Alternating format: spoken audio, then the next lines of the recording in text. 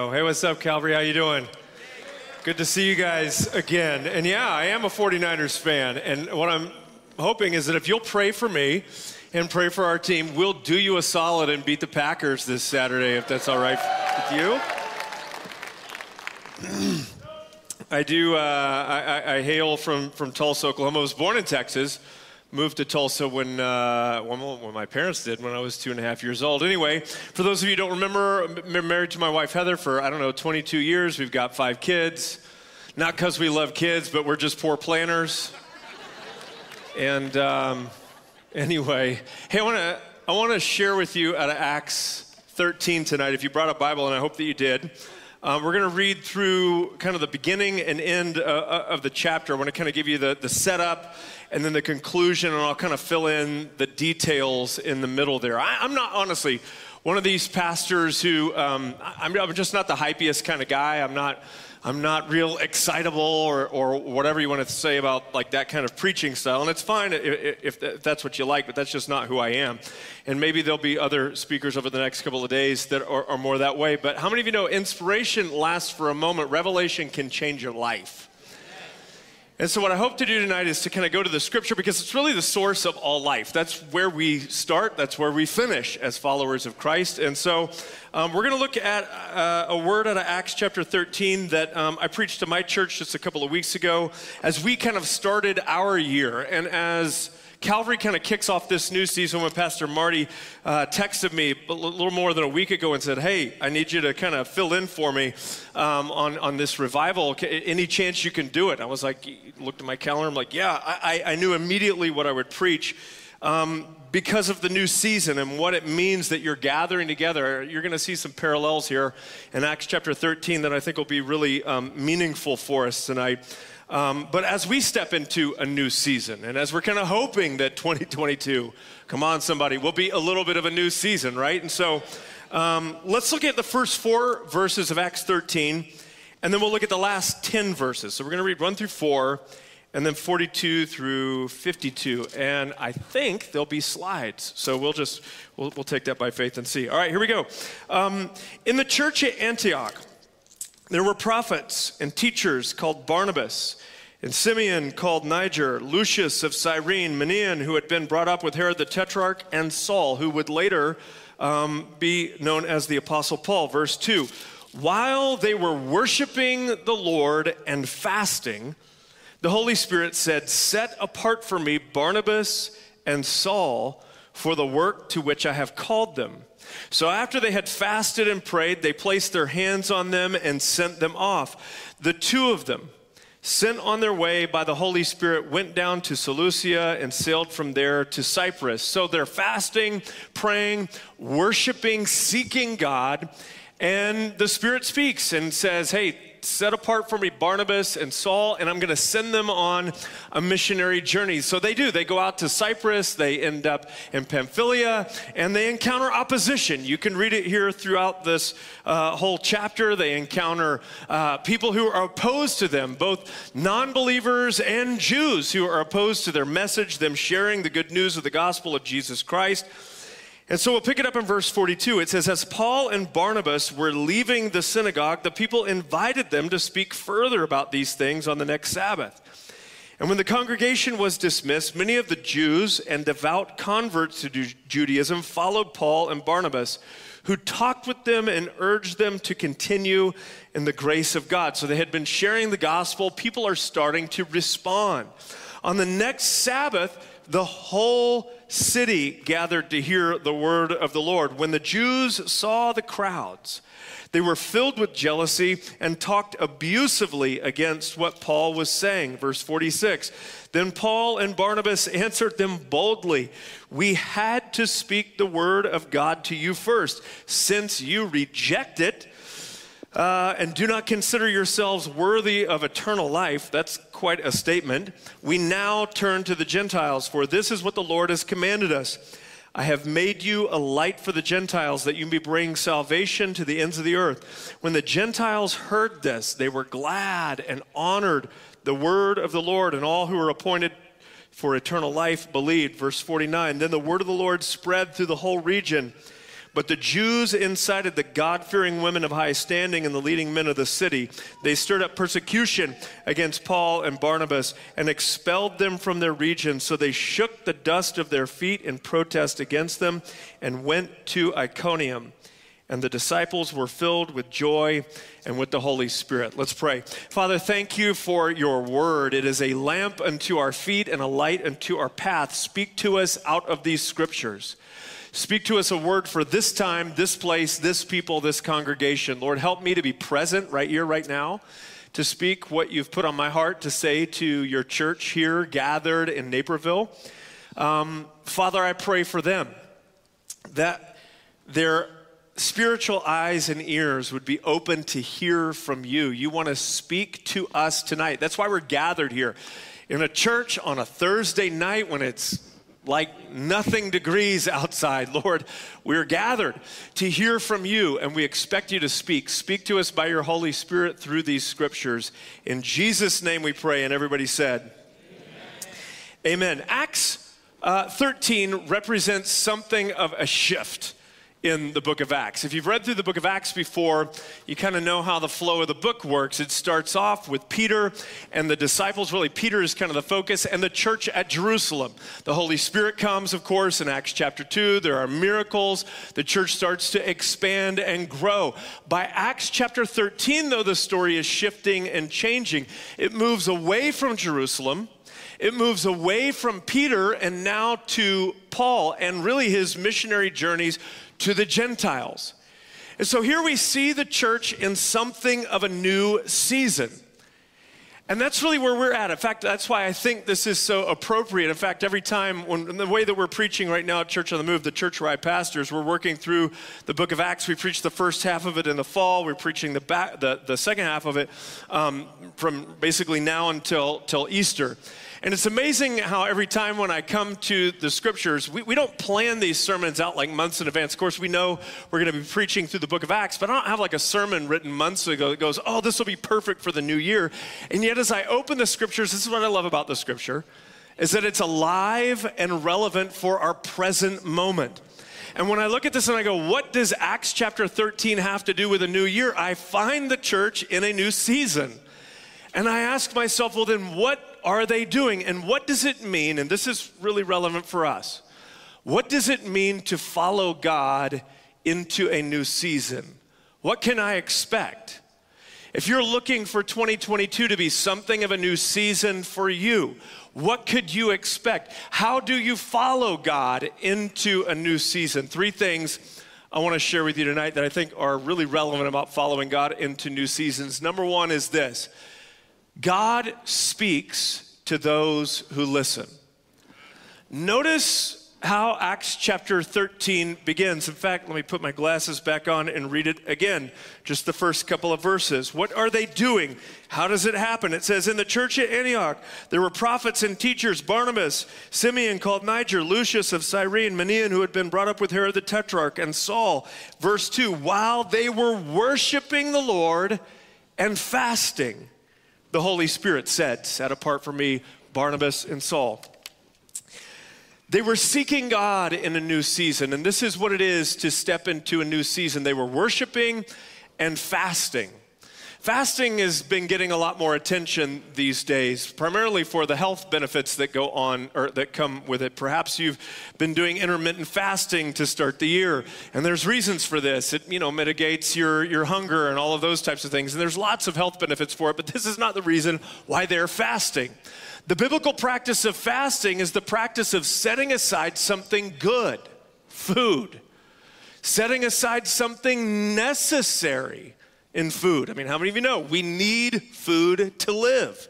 It's necessary. But we set it aside, and the disciples are setting it aside, saying this is good and this is necessary, but I'm setting aside something good and necessary for something even more necessary, that is to hear from God.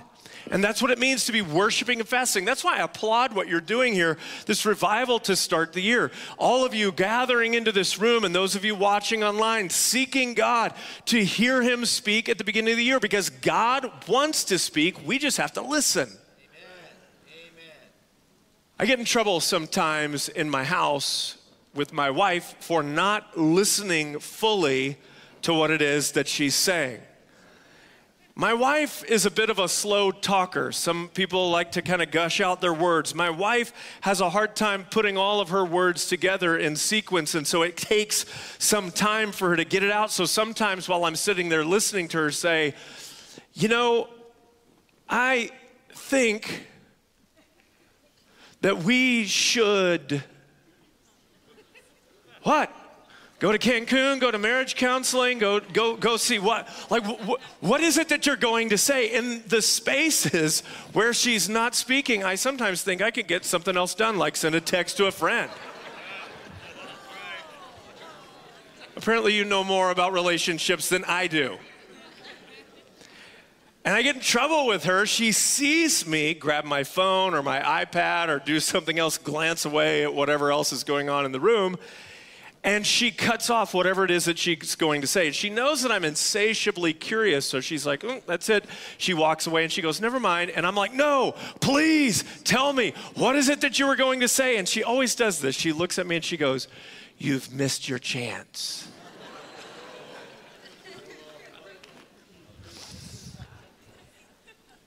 I wonder how many of us are missing our chance hearing from God. I wonder how many of us, God wants to speak. Let me go a step further. You need to hear God speak. You need to hear his voice. Why? Because you're a sheep. And I'm not saying that to try to offend you or run you down. It is the nature of how we were made. God is God. We are his creation. You were made as a dependent creature. Jesus said, you can do what?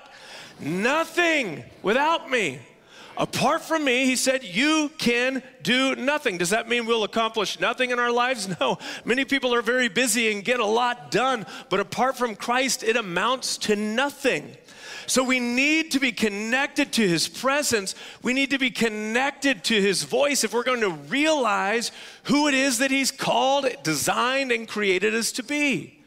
Therefore, we need special seasons where we seek God to hear his voice. And when you sense that God is doing something new, when you sense that he's leading you into a new season, heck, when the calendar year shifts from 2021 to 2022 and you're entering into a new season, and that's the psychology of a new year. Isn't it funny how that works? Somehow all the diets that I want to do right now I had no interest in doing in November or December. Something about changing from December 31st to January 1st just changes our mentality. It's a new season. And when we enter those new seasons, these are opportunities to hear God's voice in a new way. But he won't speak if we don't listen. So how do you listen? 3 things I want to give you for how you listen to the voice of God. The first is this. If you want to hear God speak, you first go to his word. If you want to know what God is saying, read what God has already said. Some of us aren't hearing God speak because we're not reading what God has already said. And I can't tell you how many people I bump into these days. It's becoming more and more common when I ask, hey, tell me about how you read Scripture. Tell me about your habit of reading Scripture. I run into people who say this, I don't really like to read. And I'm like, well, bummer, because God didn't make a movie. Or a series, or a podcast. He happened to write a book. So can I just tell you, for those of you who go, man, I know I should be reading Scripture. I don't really like to read. Can I just challenge you? Then you need to learn to like to read.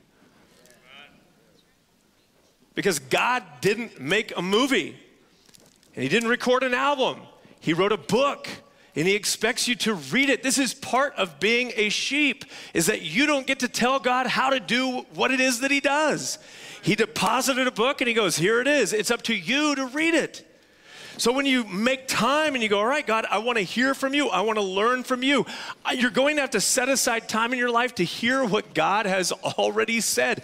Do you want to become wise? Do you want to become a person of integrity? Do you want to become a person acquainted with how God speaks? God speaks first and foremost through Scripture. Get to know it. Read it. You need time and place in your life to be able to do that. Number two is this: God speaks through his community, through his church, through wise counsel. This is one of the things that I'm increasingly puzzled by, and I'm seeing this happen, and I get it. The church is imperfect. Like really imperfect. Churches have made a lot of mistakes. Pastors have made a lot of mistakes. The church has hurt people. Pastors have hurt people. There's not been enough accountability within the church. I get all of that. I hear you. But we don't get to disconnect from the church because of its imperfections. Here's one of the things that you'll learn when you read this book is that God's never worked through perfect people. From the very beginning, everyone that God's used. Read about Abraham, messed up guy. David, really messed up guy. Moses, messed up guy. Again and again and again, we find flawed, broken people in this book. But God chooses out of his grace and wisdom to work in and through flawed, broken people. You'll just be the next in a long line of flawed, broken people that God works through. So here's the thing about the church, and this is it. God has chosen, imperfect as it is, to work through the community of the church. I was with a young lady in our lobby a few weeks ago. I was there at kind of a group, and I was just kind of asking her sort of church on the move story. I just had met her, was asking how long she'd been coming and whatever, and she said her parents had gone to church on the move, but her mom didn't go anymore. And I was like, oh man, what's up with that? You know, what happened? And she was kind of explaining the story. She said, I go to my mom and I say, Mom, what about church? And she says, honey, I have Jesus in my heart. You go to church. And then this is what I wonder about that. I'm like, well, you should have a conversation with Jesus because he started this whole thing. And maybe it doesn't exactly reflect everything that he wanted. But it doesn't mean we get to give up on it. See, it's a very American individualistic idea that goes, oh, it's just me and God and that's how it'll be. No, when God calls you into relationship with him, he also calls you into relationship with his body, the body of Christ. And I think there's things God wants to speak to us and do in us that can only happen in community. For instance, how will you ever learn patience unless you're a part of a community that tests it? You laugh, I'm serious. See, the church is the gymnasium where you work out the fruit of the Spirit. It's the body where you get to work these things out. So he calls us into a body.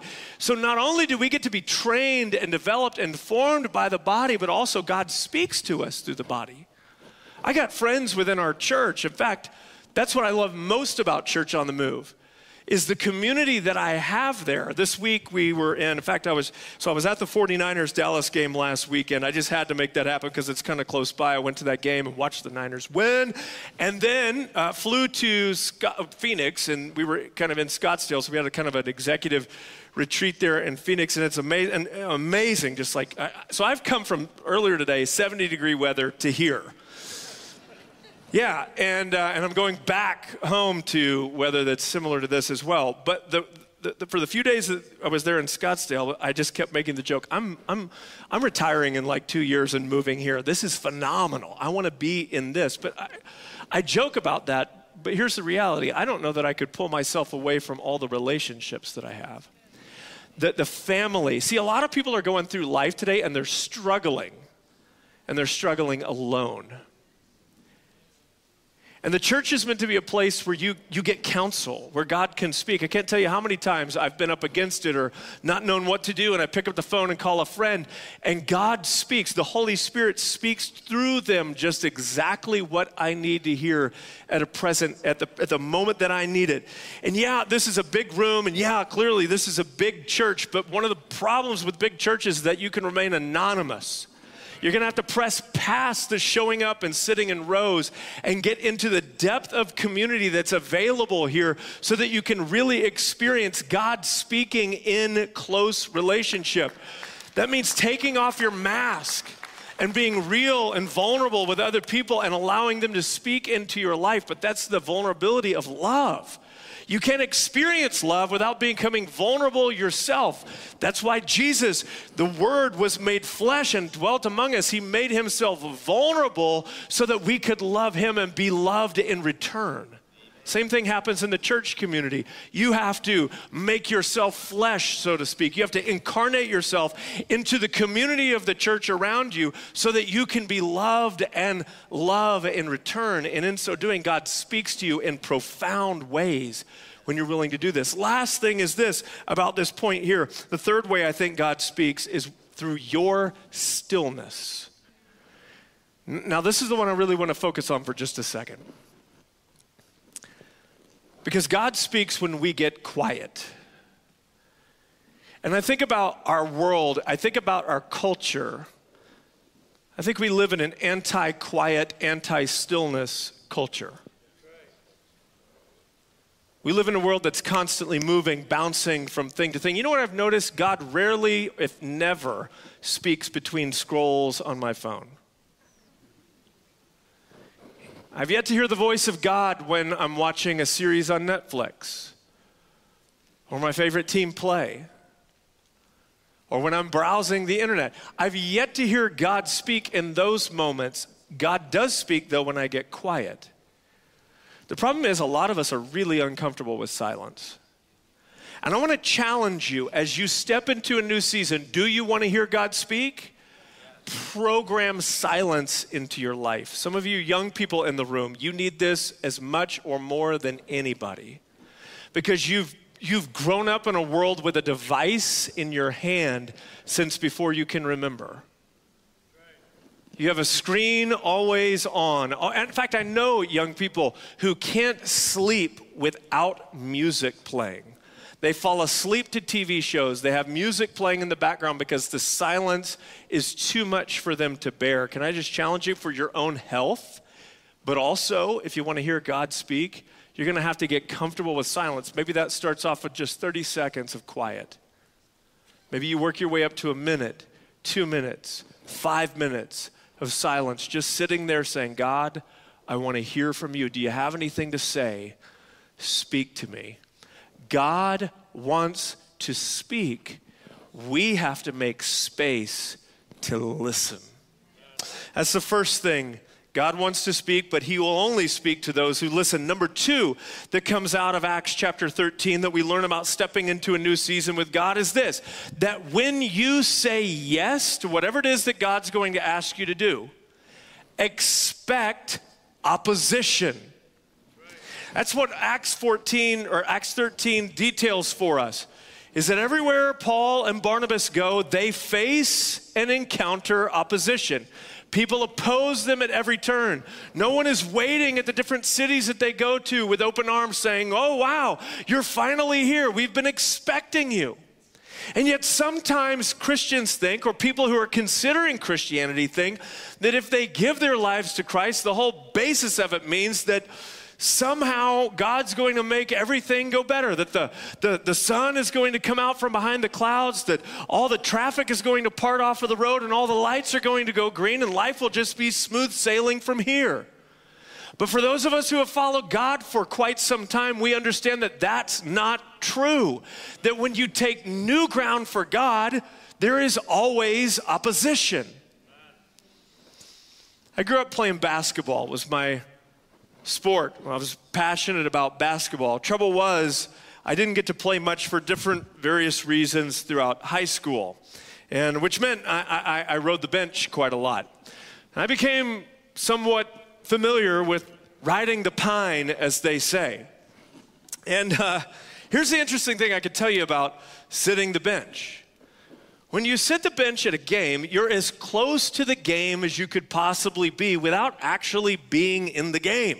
You're right there on the court side. You see all of no one has a better view than you. You're right there. You can hear everything that the coach is saying. You're in the team huddles. You get to congratulate the players as they're coming off the floor into timeouts. Like you're as close to being in the game without actually being in the game. Now, here's one of the things that I've learned. You already know this, but I'll point it out anyway. You want to know what never happened while I was sitting on the bench in one of my many, many basketball games that I sat the bench for? You know what never happened? The defense. Not once did the defender ever come over beside the bench, break down, and start guarding me. Never once did the opposing coach call a defensive play that was geared towards stopping me on the bench. In fact, it's quite the opposite. They paid no attention to me at all until I checked into the game. Amen. When I got off the bench and into the game, suddenly the defense is aware that I'm there. And now I'm being guarded. Now I'm being opposed in a way that I was not being opposed just moments ago sitting on the bench. Do you see where I'm coming from? There's a lot of believers who are sitting on the bench. They sit in rooms like this, and they're as close to the action as you can possibly get without actually being in the game. And when you say, all right, God, it's a new year, it's a new season, I want to hear from you, and God speaks and he says, I want you to go to counseling. I want you to start up a habit of daily scripture reading. I want you to put this into practice or that into practice, or I want you to ask forgiveness from that person or this person or whatever it may be that he asks you to do. You're going to face opposition. Bank on it. Why? Because you just checked into the game. The enemy, your enemy, who opposes you and your God at every turn, did not care much about what you were doing when you were sitting the bench. That's because you weren't really in the game. But the moment you say yes to God, the moment you say, all right, God, start moving in me, working through me, he's going to pay attention and he's going to begin opposing you. Years ago, and my church is well familiar with this, I'll kind of give you the backstory. I developed a porn habit around 13 years old. Quite accidentally, I won't go into the whole story of how that happened. It wasn't my intention to start such a habit, but it began from, age 12, 13, and on. Honestly, I thank God I did not live in the day and age where I had the internet in my pocket. In fact, for many years, the internet wasn't even a thing. I didn't know anything about it. Into my late teenage years, early 20s, that started to kind of come around, and it took the addiction to a new level. But for many years, I would just try to find pornography wherever I could get my hands on it. I remember standing in the mall, the bookstore in the mall. They used to have bookstores in the mall. It's funny, speaking of no one liking to read books, there are no bookstores in the mall anymore. I don't know if you remember B. Dalton or Walden books that used to be in the mall. Many of you old schoolers are nodding your head. I would go standing there at the magazine rack wishing I had the courage to reach up to the top row to grab a Playboy magazine that I did not have the courage to grab. Why? Because I was a pastor's son, and I didn't have much fear of God, but I had a lot of fear of my dad. And my fear was that no sooner when I grabbed this magazine will there be someone come up to me and say, oh, hey, Whit George, Pastor Willie George's son, what are you doing with porn? My dad would find out, I would die, and that's how it would go. So literally, I would stand there looking for porn magazines that someone had stuffed into another magazine. That's how desperate I was. My family would go to the mall. I would just make a beeline to the bookstore. That's what I would do. Rarely was the occasion that I found anything, but I desperately wanted to. I met my wife, Heather, in my early 20s. We dated for about a year. I still remember sitting in my apartment. She is sharing some things with me about her financial situation. We're now talking about getting married, and she's saying, well, you need to know this. She's letting me know about some debt that she has that's going to impact us if we get married. And I'll never forget sitting there thinking, okay, she's told me kind of the worst thing about her. I'm going to tell her the worst thing about me. So I proceed to open up and say, I have a porn addiction. We talk about it, and I make a commitment to her because we're getting married that I'm going to stop looking at pornography. And it wasn't anything it wasn't like I had never wanted to stop before. I'd wanted to stop countless times before, but I didn't have the willpower to do it.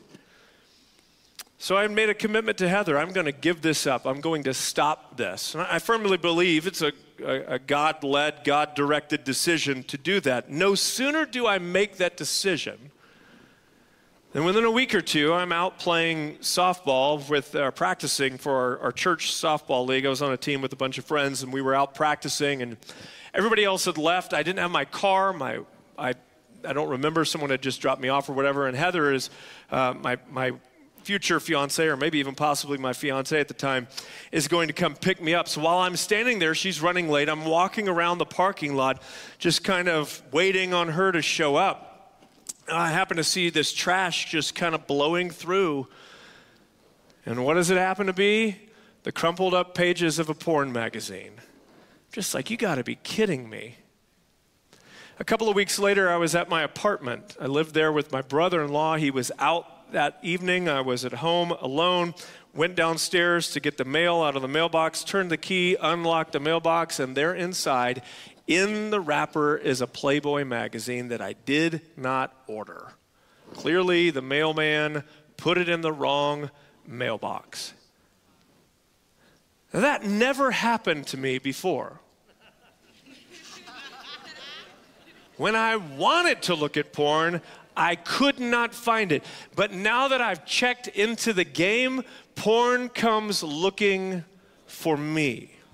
When you say yes to whatever it is that God's going to ask you to do, you should expect opposition. I told my church this, I'll tell you the same thing. Some of you are making a determination this year to read scripture, to spend time in prayer. Some of you moms, you're going to say, I'm going to wake up early. Before the kids wake up, I'm going to wake up early and I'm going to spend time with God and read scripture. Just bank on the fact that your kids will wake up early on that day. It will happen.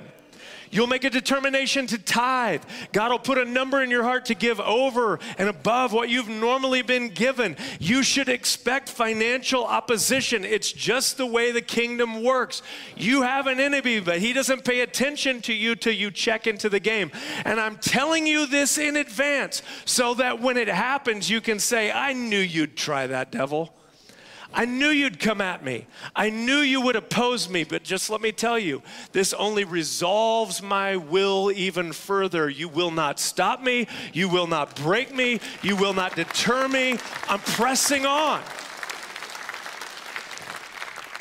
to do what it is that God's called me to do. Which brings me to point number 3. When you're stepping into a new season with God, you've got to remember this, that God always, somebody say always. God always finishes what he starts.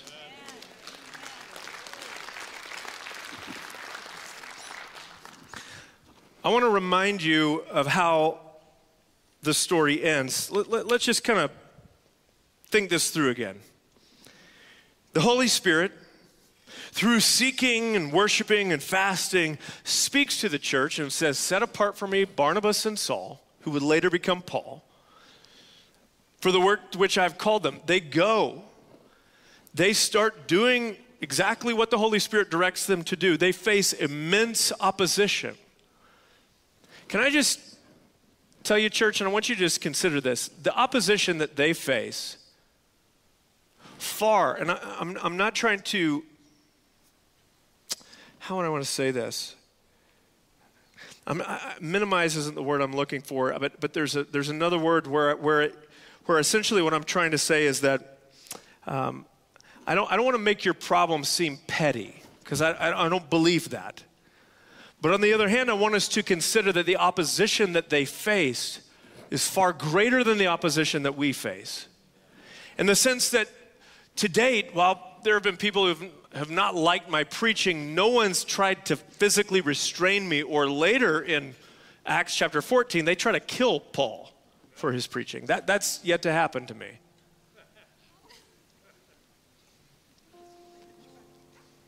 So they're facing opposition, and by all accounts, it doesn't look like what the Holy Spirit has tasked them to do is going all that well. Look again at, let's see, where do we want to pick this up? Let's look at verse 49.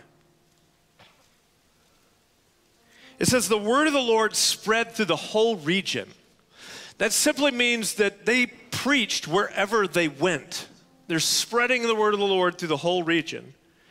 But the Jews incited the God-fearing women of high standing and the leading men of the city. In other words, these are the people of influence.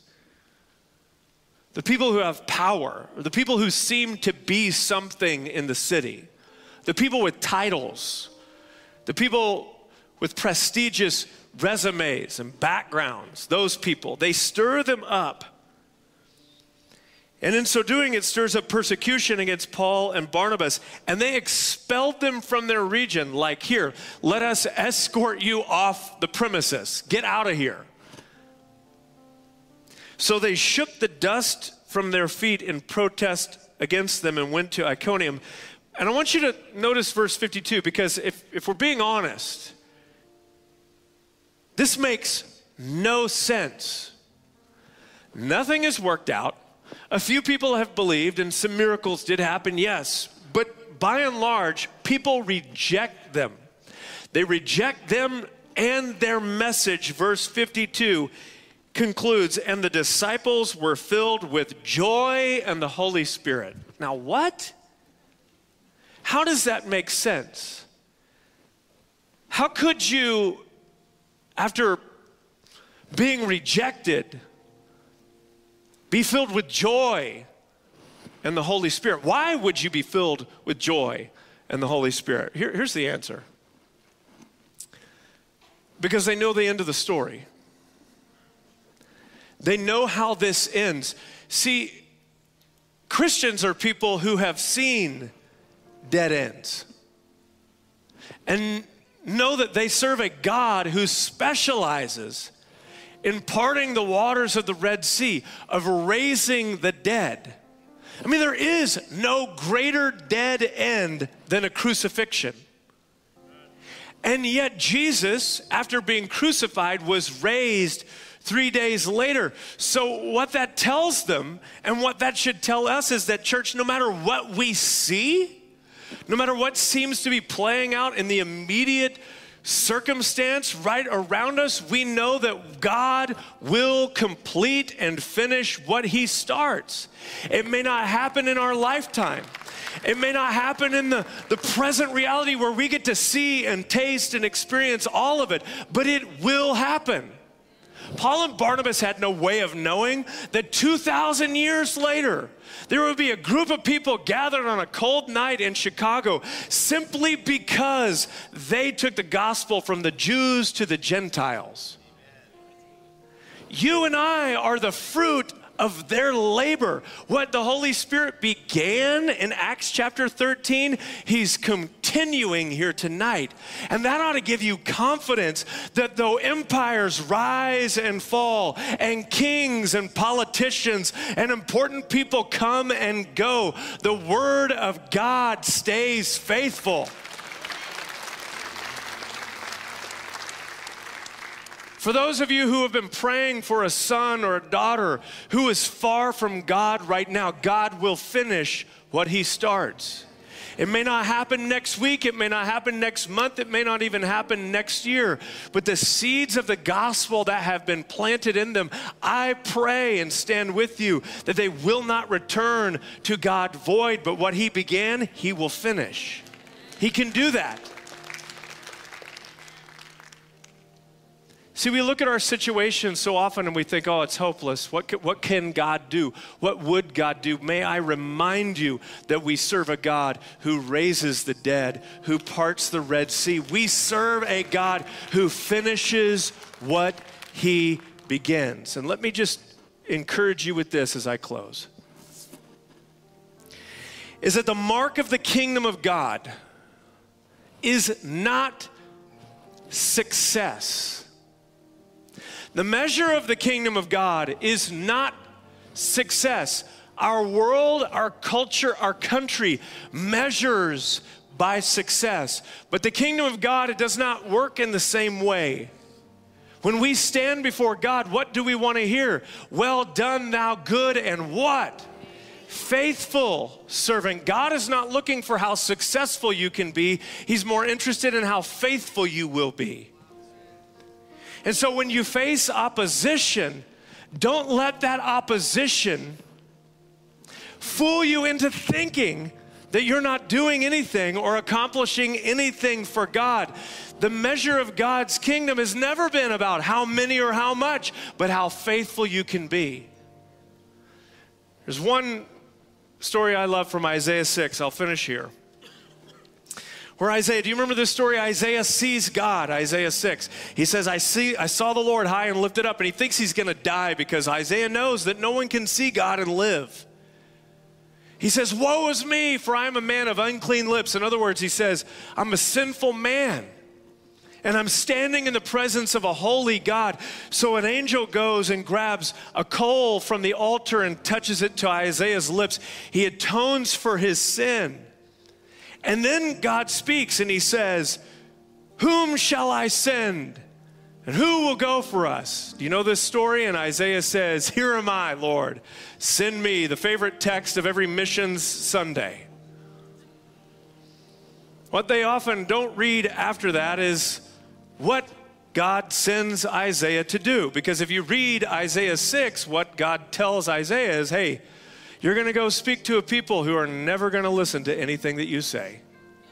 You're going to preach, you're going to preach, you're going to preach, and they're going to reject, reject, reject. They will never hear you or see you. It'll be like you're speaking into the wind.